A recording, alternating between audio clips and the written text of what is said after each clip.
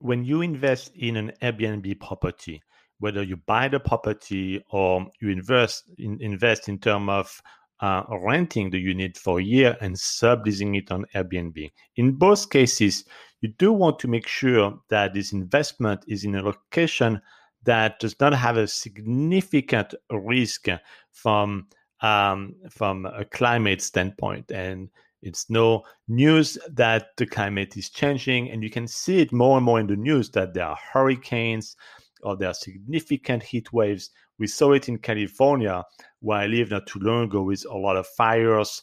That is going to be a recurrent risk. So this is going to be happening.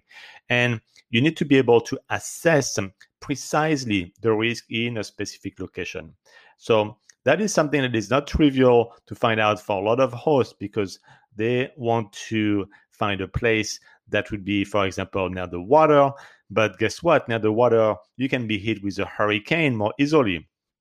Or they want something that's going to be in a ski resort. But guess what? There is global warming, so there may not be snow or as much snow in the coming years.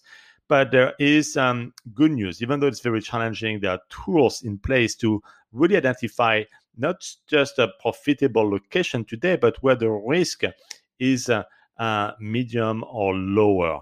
And I go in more details in the Airbnb cash flow method, but today I want to give you a quick tool that you can use when you simply Google the USGS. And the USGS, you're going to be able to see a map on the various risks for a given location. And that's great. It's not just at the state level, but you can see at the county level what is the risk for a specific county, for a specific city. And it's color-coded. Then you can go in more details. But you can see, is it a red, meaning very high risk, or is it a green, where there is low risk? And you will see that oftentimes there's a correlation where there's a lot of tourists. There is usually more risk from a climate standpoint, as I mentioned, like a ski resort or near the beach. So you have to be very careful where you invest. Don't just look at the money right now, but look at the risk 3-5 years down the road.